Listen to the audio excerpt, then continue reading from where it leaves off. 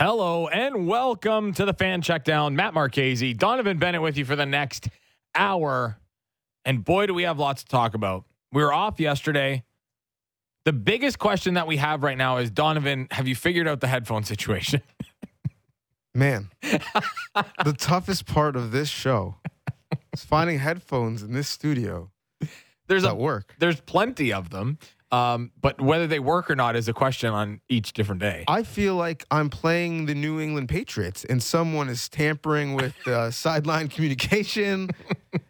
Are we in Foxborough by any chance? Evidently, we are. There's a lot going on, and we'll kind of run down what we're going to go through today. The first thing that we will start with, and we will get to in a second before we run everything down, but TJ Hockenson, a monster deal. We'll deal with the fallout from the Jonathan Taylor trade saga, because that was interesting. Mike Tomlin had some comments about the preseason, which I think we might be able to sink our teeth into. Jimmy Garoppolo sounds off on what's going on in San Francisco.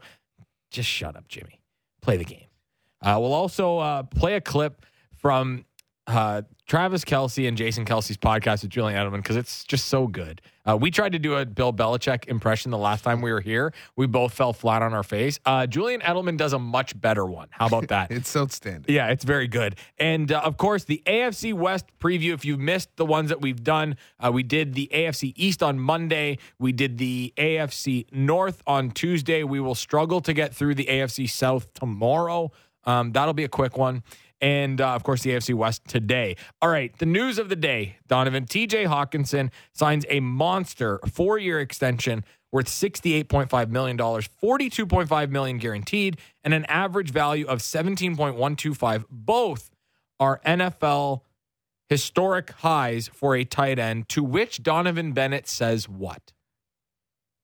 I'm so fascinated that they're spending this money at this position. To me, it is a signal on where the game is going. A couple ways. One, if you're a running back and you get that push alert, how mad are you? Jonathan Taylor's out here with people saying, hey, just take maybe the franchise tag number, maybe a little bit more with some incentives. Just get back and play on a 1-year deal, on a prove-it deal. Tight ends out here, young tight ends, are getting real money. And this number could have been pushed up higher if Travis Kelce cared to. Yeah. But he didn't. You remember the time in NFL football where Jimmy Graham was making the case, we're no longer tight ends. We're receivers. We should be on the receiver scale. We should be paid as such. Hockenson is kind of proving that point with this deal. I'm interested in your outlook, because now we have two different types of tight ends. When you actually look at who plays, not who you can slot in the TE spot on fantasy. We have traditional Ys, inline blocker, someone who lines up with their hand in the dirt, a 3-point stance, is part of the run game, but also can run routes. George Kittle being the best. And we have guys who are X's, Dalton Kincaid, Travis Kelce, who essentially is playing receiver with a tight end number, even though tight end numbers don't exist because anyone can pick any number now, which don't even get me started. I hate. Yes. Hockenson started as one coming out of school in Detroit. Minnesota used him as essentially a receiver, and now he's making receiver money. And so I'm interested to see what happens moving forward at the position given this amount of money. Well, what's going to happen, I think, is you're going to see more guys that kind of specialize coming out of school. I think that's what's going to happen. The college ranks are going to adjust to that. What we saw last year from TJ Hockenson was he had a better yards per game when he was used in Detroit. His yards per reception went down going from Detroit to Minnesota, which is surprising because his reception numbers went up like crazy. He averaged 6 receptions a game with the Minnesota Vikings and 3.7 with the Detroit Lions. So they used him in the shorter, they used him like a big slot. That's what they did. I know that sounds really dirty. They used him as a big slot. And that's what I think we're going to see more of from that position. You're going to see guys that get split out wide. You're going to see guys that, you know, they look like they're going to be inline blockers, but they are not used that way, as my sunglasses fall over my face. I don't know why I need them.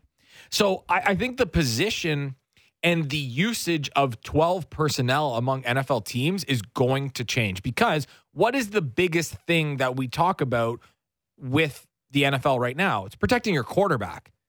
So if you can have a tight end who can also pseudo block to go along with two pretty good wide receivers, and then you have your inline tight end that's actually blocking, well, that puts you in a much better situation to protect your quarterback, which is why also all these teams are investing in offensive line.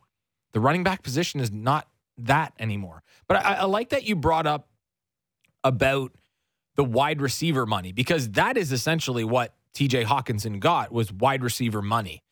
And they have just become, the tight end position has just become such a focal point for the offense, because if you have a big athletic one that can really move around and has really good hands, the mismatches that you can create, forget on small nickel corners.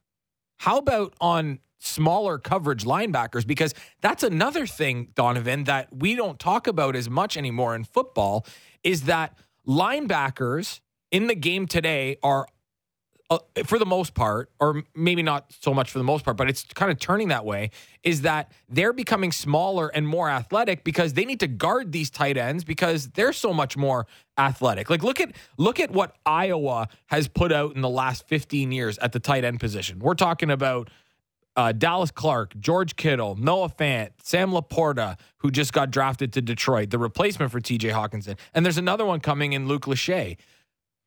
All athletic guys who are mismatches for the middle of the field. That's where I think this game is going. And it feels like if you don't have one of those, you're falling behind a little bit. You are. And football is somewhat cyclical and it's somewhat cat and mouse. And we've seen a trend defensively where sub packages are now base packages. Yes. How many defenses, their base is two linebackers on the field. Mm-hmm. That nickel corner, essentially that slot corner being, to your point, a starter. So, and that was to combat against what? 5 wide being the base. Mm-hmm. And so now we're seeing offenses, okay, we're going to take you into the post, play a little bully ball. We're going to have a mismatch in the slot, and not even in the slot. We're going to move our tight end around. Yeah, play him out wide. Play him out wide. Maybe he's going to be out wide on the short side of the field. And so runs routes like a receiver. Do you want your 5'10", 5'11" corner one-on-one against our tight end? Are you going to commit a safety over the top? And now you're using two people defensively, two of your best cover people on our tight end, and you're not even talking about what we're doing with our number 1 receiver or number 2 receiver. And so that's why we are starting to see more tight ends go in the first round of the draft, because they have become the ideal chess piece. And you're no longer playing checkers where, they're a knight. We can do so many different things with them that put you in a bind defensively. So the other thing, and you mentioned that playing the tight ends out wide, is how often did you used to see tight end screens? Almost never, right?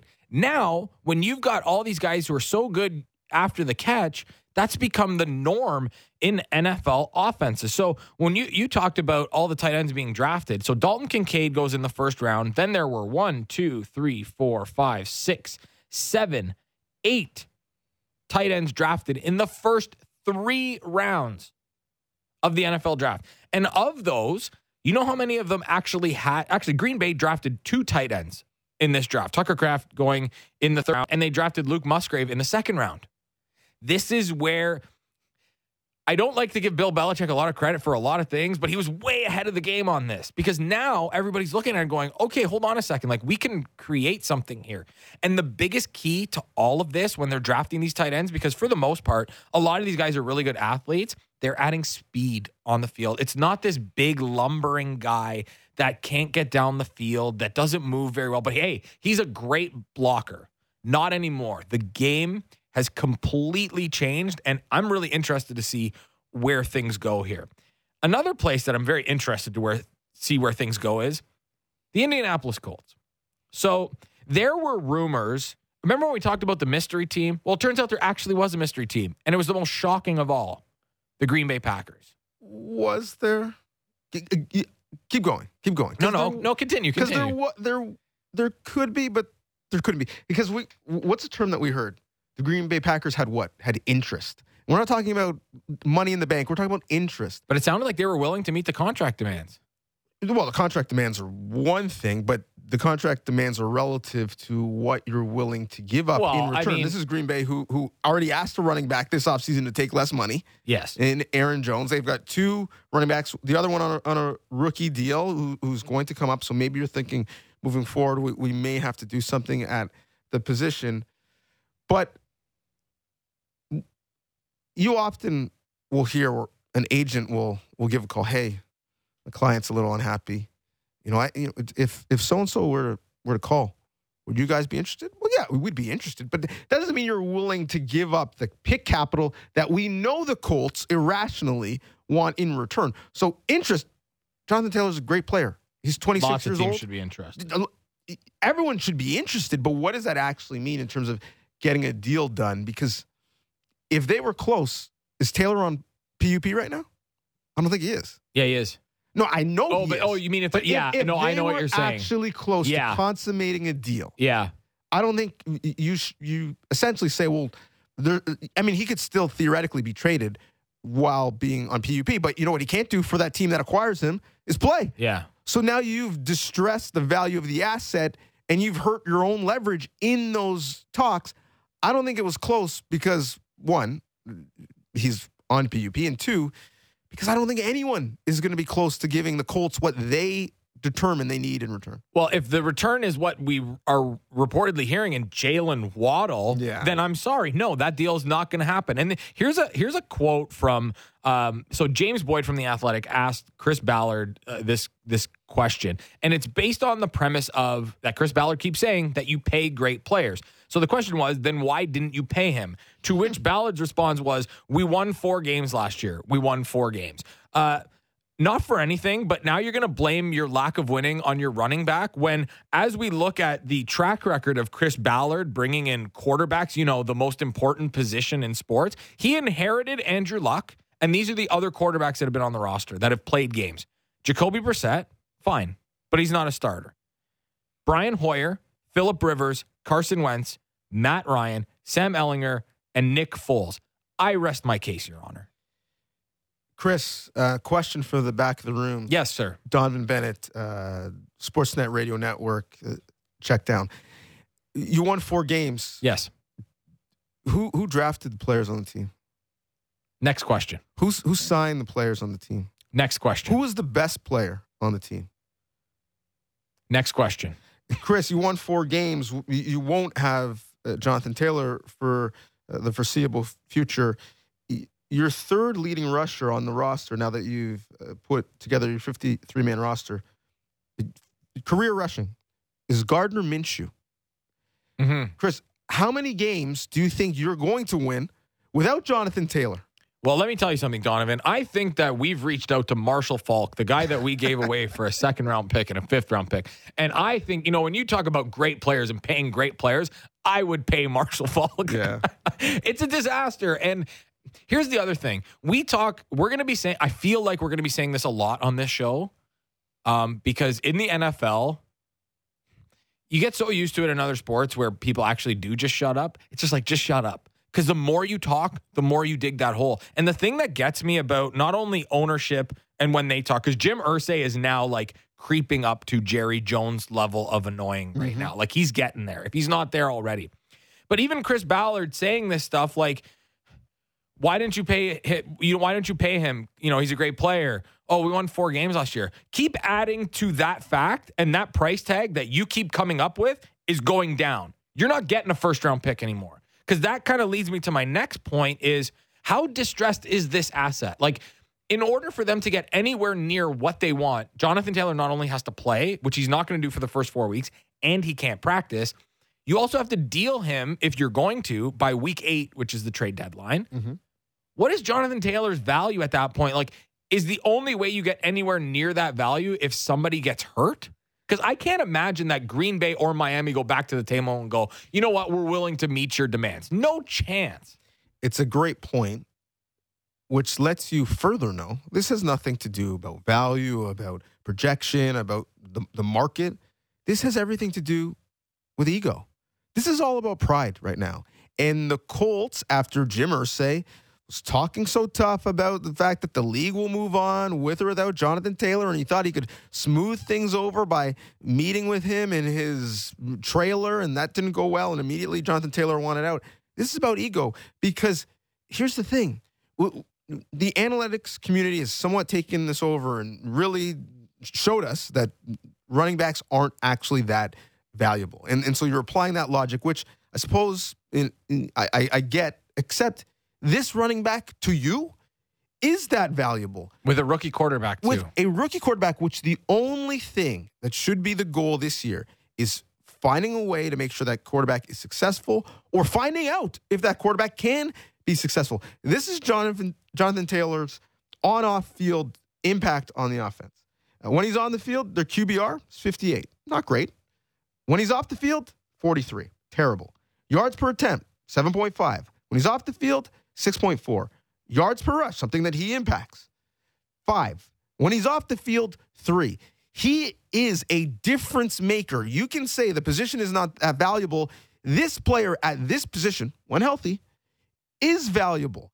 And the issue is, and this is why I think it's about pride, you have the money. Yes. You have the money. You have a QB on a rookie deal, and there are only 6 teams this year who have more cap space than the Colts. There are only 5 teams next year who have more cap space than the Colts. You could do this. You're just choosing not to. Yeah, it's really ridiculous. And speaking of, that quarterback, talking about putting a little bit on his plate, he was just named one of the 7 captains for the Indianapolis Colts.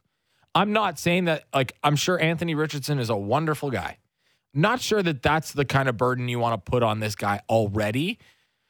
To the fact that he doesn't have a running back that, at this moment, for the first 4 weeks, his starting running back is Deion Jackson and mix in Evan Hull. That's it. There's nothing there. So I worry about Anthony Richardson, not only keeping him upright, but having any sort of success in the first 4 weeks. So for fantasy purposes, don't play Anthony Richardson the first 4 weeks of the season. Just a disclaimer. Speaking of the preseason and kind of getting things ready, Mike Tomlin, and this was from a little bit ago, but I think it's worth a conversation as we prepare for the start of the regular season. So here's Mike Tomlin on playing starters in the preseason. I just think philosophically, I lean toward playing just in general. I know there are different approaches to the preseason, and I respect the approaches and opinions of others, but that's kind of always been in my comfort zone. If we're going to box, we have to spar. If we need to get ready for the regular season, then preseason is an avenue in which to do it for individuals and collectives. The key line there. If you're going to box, you have to spar. Love it. And honestly, every time I watch Mike Tomlin speak, I love him even more. I love Mike Tomlin. I just think Mike Tomlin is the straightest of shooters, and he tells you what's on his mind. I kind of go different ways with this. Okay. One of them is I want my guys to be as healthy as possible. And for guys that have been in the league for 3, 4, 5 years and longer, maybe they don't need it as much. But we've also seen teams who don't play their starters or play them very, very little really struggle out of the gate, and specifically on offense. That's the one thing. I remember, it wasn't last year, maybe it was the year, I can't remember, but there was one year that Matthew Stafford really struggled out of the gate, and he didn't play a snap in the preseason. And I'm going you got to play at least a drive, or you got to play 2 drives. So I get what Mike Tomlin is saying, because like in anything, in any sport, the best way to recreate anything in a game situation is playing a game. It's not practicing in a game situation. It's not these controlled scrimmages. It's playing in a game. And Mike Tomlin went on to talk about at different points about, when you're in the stadium, it's different than when you're, and granted, there's less people in the stands, but when you're in the stadium, it's a different feeling. It's a different vibe. Everything is different than being on the practice field and having 11-on-11 scrimmages or 7-on-7 scrimmages. So I'm glad that Mike Tomlin brought that up, because I'm curious to see for a team like the Steelers how they come out of the gate. Granted, Kenny Pickett in his second year, and he was going to play a lot anyway, it felt like. But what are the Dallas Cowboys going to look like? Because did Dak play a snap in the preseason? I don't think he did. So just as two comparables, how sharp do the Steelers look as opposed to the Cowboys in a situation like this? Where do you lie with the whole conversation about playing your guys in the preseason? Well, let's use the Cincinnati Bengals as an example. Yeah. Zach Taylor is from the McVay coaching tree. The trend of not playing anyone in the preseason has somewhat come from the McVay coaching tree. We see it in Green Bay now. We see it in Cincinnati now. Now, granted, Joe Burrow now has had 2 training camps where he was hurt, and that's why he didn't play. But that's been the case for the high-profile starters in Cincinnati, and they got off to a slow start last season. And that offensive line, especially with a new offensive line, really struggled. Which puts your quarterback's health at risk when it really matters. And maybe if they get off to a bit of a quicker start, they're hosting the AFC Championship game a year ago rather than going to Kansas City. Now, there's also many circumstances in terms of a game not being finished as to how things shook out, but those games mean a lot. Mike Tomlin, stressing time on task is so important because when you look at the landscape of football, because of the rules in the CBA, because of the way that OTAs are now structured, because of the way that you have so many more bodies and there aren't multiple cutdown dates, you essentially go from 90 to 53 overnight. Your high-level players are generally getting less reps, getting less full-speed reps, and really, because it's mandated, less contact reps in practice. So in order to do that, there's 2 ways. You do it in preseason with the games, and or you do what we've started to see a rise in, controlled scrimmages, team-on-team scrimmages, which sound nice. Listen, we're going to script the plays. We're going to get the exact work that we need. They all end up in fights anyway. They all end up in fights, which is putting people at risk physically for me. Exactly. And you got to travel. It's not ideal. You're doing these controlled scrimmages at a community college or high school field. Where do you meet? Where do you do install? Where do you set up? It's not the same as doing it in an NFL environment in a preseason game. So I get it. If my starter is going to get hurt, let it be when he's being paid in real live bullets. But I think if you want to get out the gate and play good football, you got to have those preseason games. What we've seen over the last couple of years to start is bad football. We saw the preseason in the regular season, and I think we might see the trend go in the opposite direction. I hope so. Although there's bad football is still good football to me because it's football. Right, fair enough. It's right, and it makes for really wild fantasy scores in the first 2 weeks because everything is all over the place. So I do wonder if we do see that change. I do wonder, and the other thing too that thank God they went to 3 preseason games instead of 4. 4 was an absolute grind. And that's even more of an excuse to get your guys in because there's just less time to prepare. I also like the point that you made about less contact reps. That's something that doesn't get talked about a lot. And that's a big factor, not only for guys on defense, because that's the other part. We talk about how sloppy things are on offense. But how many times have you seen guys that miss routine tackles in the first 2 weeks of the season because they just have no reps, because they can't tackle anybody in practice, basically? You certainly can't hit your star players. So who are you hitting? You're hitting the guys trying to make the team? It's a lot for defenses too. But like anything in life, you have to taper up to it. And so if you go from on air, wearing shorts, skeleton essentially in practice, to regular season full speed hitting, that's how guys get hurt. Sure. So if you just said, I'm a 5K runner, tomorrow I'm going to run a marathon, you're going to get hurt.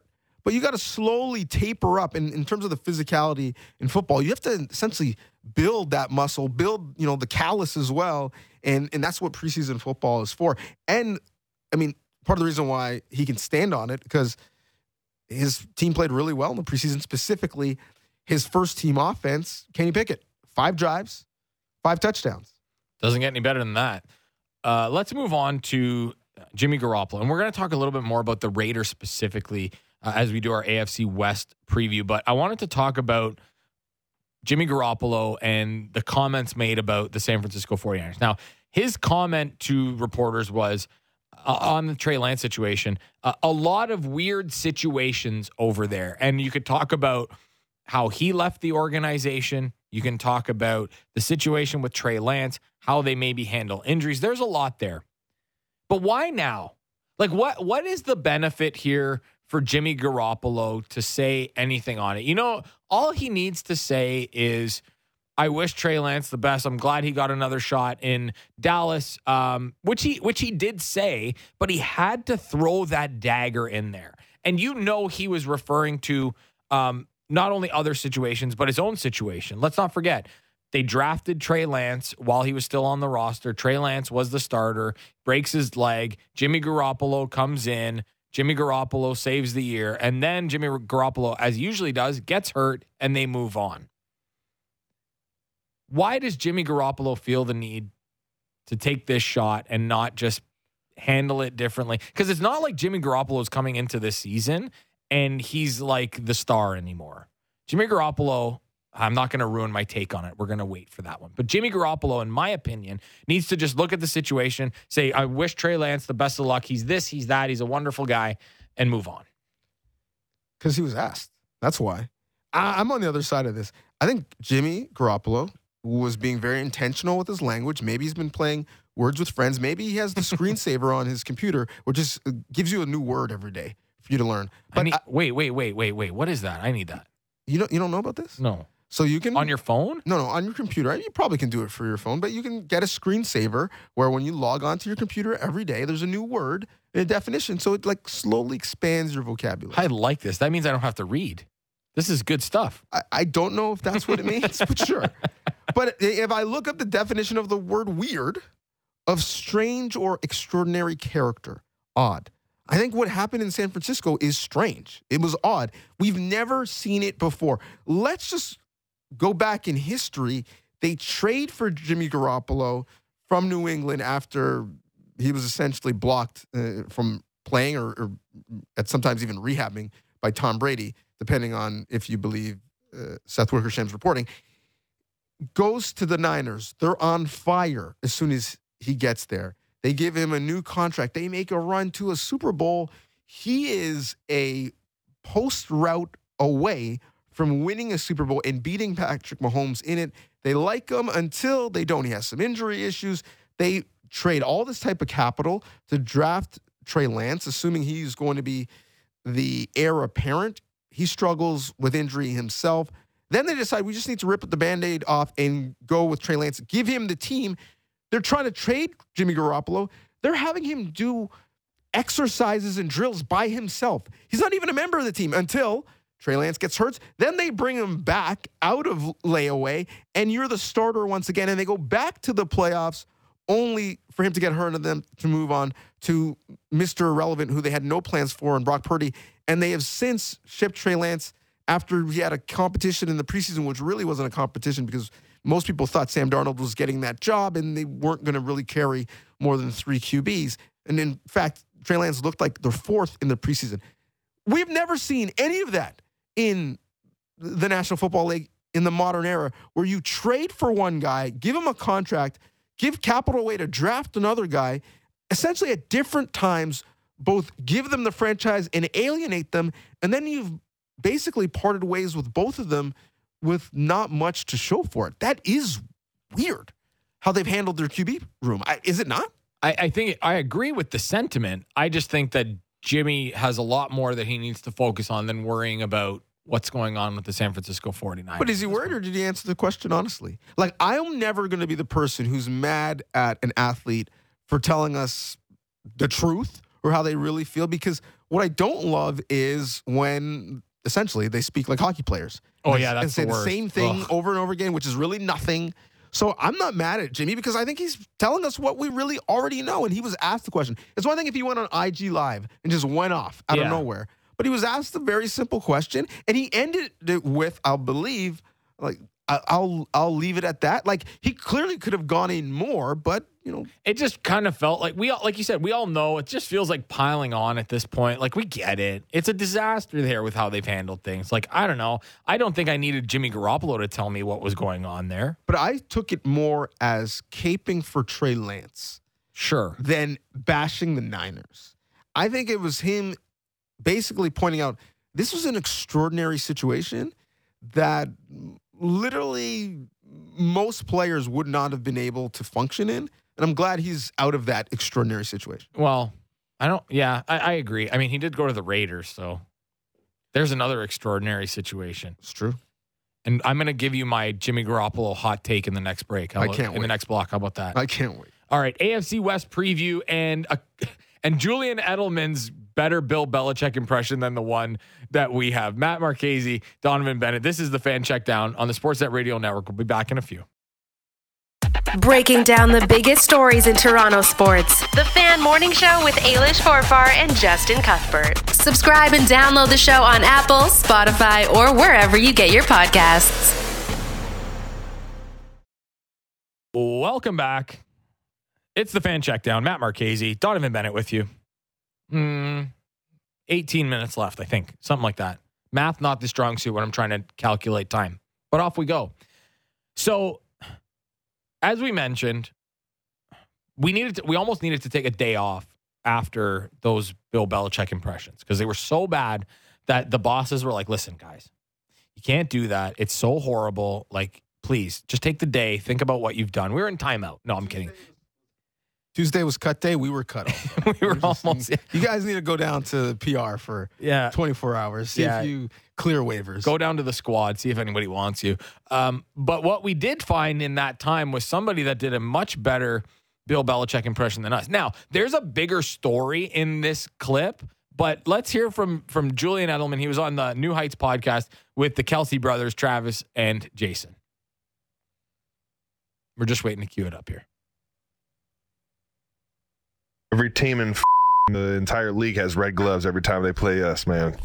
Damn it. Red jerseys. Hey. It's harder to see the hold. Do you think that's a strategy? 1,000%. You're telling me I need to be wearing gloves of the team I'm playing. 100. What? They can't see it. They can't see the pull. Why have I never thought about this? I got a holding call once. They were wearing white jerseys, and I always wore red gloves, all reds. And I got like a holding. He goes, you see red gloves over here? Me and Ernie could see that from the press box. I'm saying this to you in the break. Like, I was not a Julian Edelman fan when he was a Patriot because he used to kill the Bills and used to kill everybody and they won Super Bowls, all that nonsense. But Julian Edelman is really growing on me here. Like, that impression, we talked about the Randy Moss impression that he did, which was so fantastic. But the answer that he gave, the impression with the story, was so Bill Belichick. Like, I could hear Bill Belichick saying it as he was doing it. Oh, it was so good. And that's just the audio. If you actually watch the clip, his facial expressions are bang on as well. I didn't do a lot of holding in my football career because, quite frankly, I didn't do a lot of blocking. And if I did, it was like a cut block. But I'm like Jason Kelsey, who you heard in that clip. I never thought of that as well. So smart. I love the little intricacies that you learn in all of sports, whether it be in football, whether it be in baseball, basketball, hockey, whatever the case may be. It's funny how you learn those things. Like the things that I learned from guys when I was coming up playing junior hockey, like those little nitty-gritty details of like how to butt end a guy without anybody watching or how to slash a guy on the top of the toes without anybody watching. Those are the things that you learned? Yeah. Oh, yeah. How to be a pest, basically? Yeah. And I could, as you know, I can talk a lot. So I was good at that part. The physicality part, not so great. But the other thing is, too, is like people don't understand what goes on in a pile in an NFL game, and in any football game. The pinching, the eye gouging, the fingers in mouths, the like all sorts of stuff. Like it's not a pretty sight. So the fact that guys would go to the extent of wearing gloves that were the same color as the team that they were playing is probably the least surprising thing, but a very cool little factoid nonetheless. It is, although let's say you got to do it within reason, right? So Patriots are playing the Cowboys. Sure, you can wear blue gloves. Sure. But, if the Eagles are playing the Chiefs again in the Super Bowl, if the Eagles' offensive line comes out with red gloves, you're telling on yourself. Like it has to be within the color scheme that you have, or else you're just highlighting the fact that you're probably going to try to hold. You mentioned the piles, though, and we would call that the chiropractor. Like someone in the pile just giving you a little readjustment, just going to work on you a little bit. But honestly, to me, that was a tell that, this team doesn't think that they could beat us. Because that's their move. First quarter already, you're going with, I'm going to try to redo your ankle tape job. Well, you're just telling yourself that you don't actually think that you could beat us. There are some players who are just dirty, and there will always be Bill Romanowski's who try to push that line. But in general, it was a bit of a tell. I like that Jason Kelce, who is an offensive lineman, went, whoa, I haven't thought about this. Like, Jason Kelce's a Hall of Famer, in my opinion. And he's going like, well, hold on a second. This is real? Like, people do this? And Travis Kelce is probably the guy that gets held the most on that Chiefs team. So he would know a thing or two. But I just thought it was really interesting. Like, those types of conversations are ones that I think the general fan is not aware of. But the fact that Jason Kelce was even surprised by it was super interesting to me. Well, the other interesting part is Jason Kelce, primarily in his NFL career, has played center. He's only worn one glove. He's had his ball handling hand gloveless, and he's worn a glove on the other hand. So, again, would he go with one glove, or would he then risk it and go with two gloves?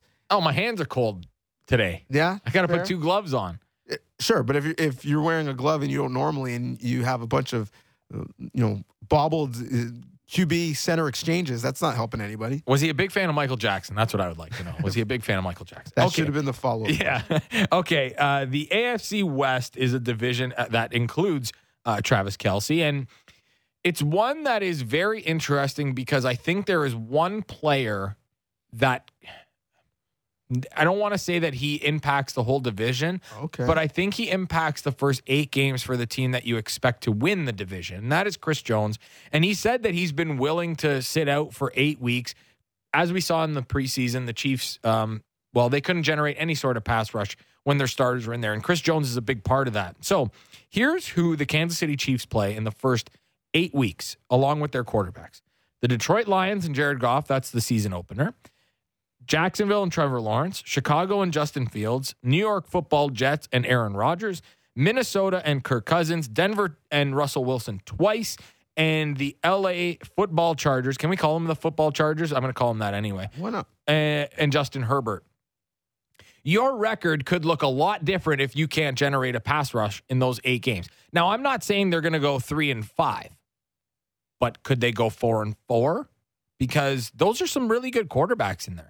So it's funny. I love that you went that way because I looked at that schedule. And if you want to add on, they go to the Broncos. They host the Dolphins after that. So even if there is a bit of an assimilation period, given the fact that Chris Jones would theoretically miss the entire offseason program, something that he's been a part of, and the first 2 months of the season, I mean, he's not starting and playing 70, 75 snaps to start. No chance.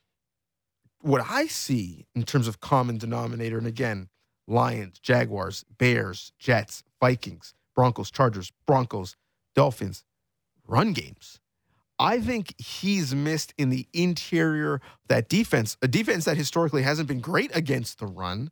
But the Lions are going to get off the bus and want to run it. Etienne can run it. Obviously, the Bears QB loves to run it. The Jets have 2 good runners.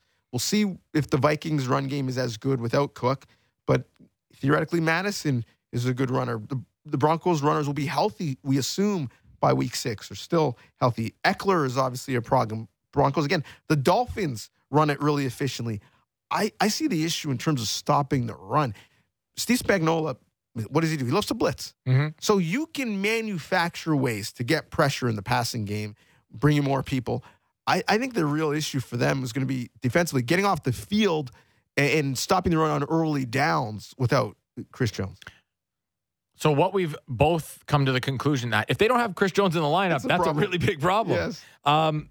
Speaking of a problem, here's one, because the Chiefs story is very well told. I think that they're the new era Patriots. It's the Chiefs' way now with Andy Reid and Patrick Mahomes, Travis Kelce, all of that. When we look at the LA Chargers, and Brandon Staley came in to the Chargers with a little bit of hoopla, and they were, the defense was going to be better under him. The offense, they brought in Justin Herbert, they drafted him, all of that. Is Brandon Staley on the hot seat right now? Because just when you thought the Chargers weren't going to charger, they've done it the last 2 years in the final game of the season for them. Year one, they couldn't beat the Raiders, a team that they should have won with their interim head coach, although I like Rich Bisaccia. And year two, they can't close out a 27-0 lead against the Jacksonville Jaguars in the playoffs in a game where you have a young quarterback on the other side as well and a defense that really didn't do a great job of stopping you. Is there a chance that if the Chargers, with all these guys, they've brought in, they have Joey Bosa, they have Derwin James, the defense, if they can stay healthy, is really, really good. They have Khalil Mack. Brandon Staley on the hot seat here? Yes. And he is damned if he does, damned if he doesn't, in terms of the biggest question this year for them is the QB play. Everything is about getting and extracting the most value out of Justin Herbert because guess what? You decided, and you really had no choice this offseason, that you were going to give him the most money until Joe Burrow does his deal and brings it up a little bit higher. A guy with all of the physical talent in the world was 41st in intended air yards last year. Average depth of target, 6.6 yards. So you bring in Kellen Moore. We're going to change the offense. We're going to push the football down the field. On our staff, we have 7 former college quarterbacks. Everything is about seeing the game through the QB's eyes, giving Justin Herbert all the tools to win. Except if Herbert has a huge year, but it doesn't equal wins, all that's going to mean is Kellen Moore gets a lot of credit for getting the QB right, but Brandon Staley's still the issue. He is removed, and Kellen Moore, someone who, forget about OC, he was taking head coaching interviews for the last couple off seasons. He's the ready-made replacement in-house. This team was 1-5 against teams that made the playoffs in the regular season. Then they lost to the only playoff team they saw in Jacksonville in the first round when they had a multi-score lead. They not only have to get back, they have to win a round or two, or else people are going to be like, why do we need Brandon Staley? The roster is ready. He clearly is not ready. I want to know what is in the water with the Chargers too, because I can't even say what's the water like in San Diego because they're not even there anymore. But with that organization, you look at Austin Eckler's missed time, Keenan Allen missed time, Mike Williams missed time, Joey Bosa, Derwin James, Justin Herbert. Now Justin Herbert's because he took an absolute shot, but I feel like they are the one team that if they can stay healthy, which is a really tall ask, that they could really make a lot of noise. I think they're that good. But I can never trust that they can stay healthy. Like, I think that they have a shot to win a Super Bowl with the roster that they have. They just added Quentin Johnson to a roster that's already very heavy on talent with Allen and Williams and Eckler and Josh Palmer. Gerald Everett. It's a really good offensive team. If their defense can stay healthy, they can keep Justin Herbert upright. Rashawn Slater got hurt last year too. I don't know. They just feel like a team that has so much talent, and they can't put it together. Well, they have talent because these are names that we know, and these are names that we know because we've watched them play in the league for a while. But history is the best predictor of future outcomes. They weren't able to stay healthy last year. Nope. They weren't able to stay healthy the year before. I have no reason to believe that these players who are a year older are going to be any healthier this year. That's why this defense, for me, has been a massive disappointment because how often have we seen, their talented duo of ends and their talented duo of safeties been on the field together? Yeah, they can't. J.C. Jackson was another guy. They signed to the big contract. Yep. He couldn't stay healthy. There's a theme here. We got a few minutes left, so we kind of got to roll through these ones. Broncos under Sean Payton. I mean, it can't go any worse than it did with Nathaniel Hackett last year. I expect Russ to be a bit better, but that's going to be he'll have his hands full. No Jerry Jeudy for the first little bit. Tim Patrick's out for the year. new offensive scheme. I mean, are the Broncos better than 5 wins? I would have to think so. I think the upgrade was Sean Payton, Israel. When we talk about injury, no team lost more adjusted games to injury than the Broncos last year. Sean Payton over the last 3 years in New Orleans in games without Drew Brees. So essentially we're talking about his QBs were Taysom Hill, Teddy Bridgewater at quarterback, Jameis Winston. He was 17-4. That's pretty good. He is good enough to manufacture offense on his own. When you talk about head coach's highest points per game, 27.6 in 241 games. That's a full point over Mike Martz. I think they're going to be better on offense, assuming they have any receivers. So I think they're good enough to get above 5 wins, but not that much more. Okay, so you want to hear my hot Jimmy Garoppolo take? Please. Jimmy Garoppolo does not finish the year as the Raiders quarterback. Is that much of a hot take? Because of play or because of health? Both. Okay. Aiden O'Connell ends up finishing the year as the starting quarterback. And then they reassess because I think to get out of Garoppolo's contract is like $11 million dead cap, something like that. So Jimmy Garoppolo can't stay healthy. He hasn't been able to stay healthy his entire career.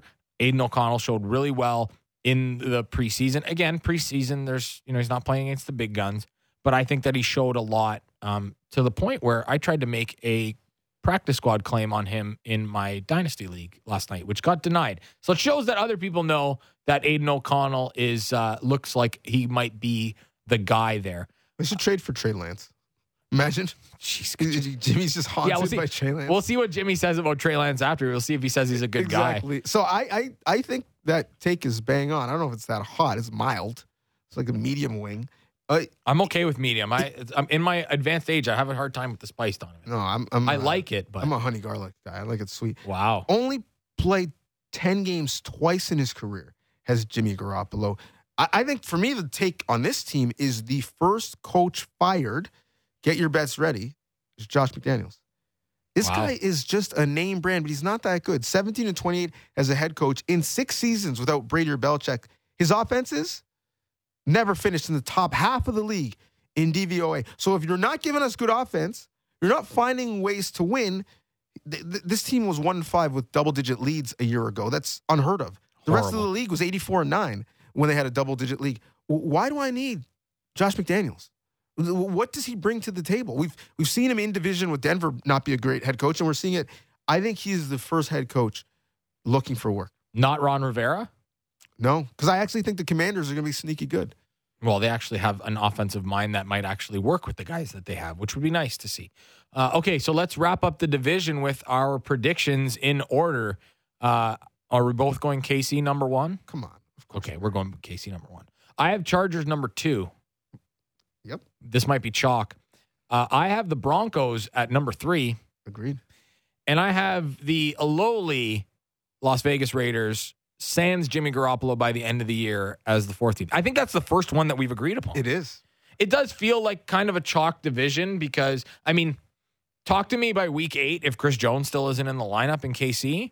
But I have this feeling that he will be there when it matters. I'm not certain that he's there week 1, though. I agree. I don't think it'll matter in terms of winning this division. I do think it'll matter in terms of seeding, which is real given the playoff format.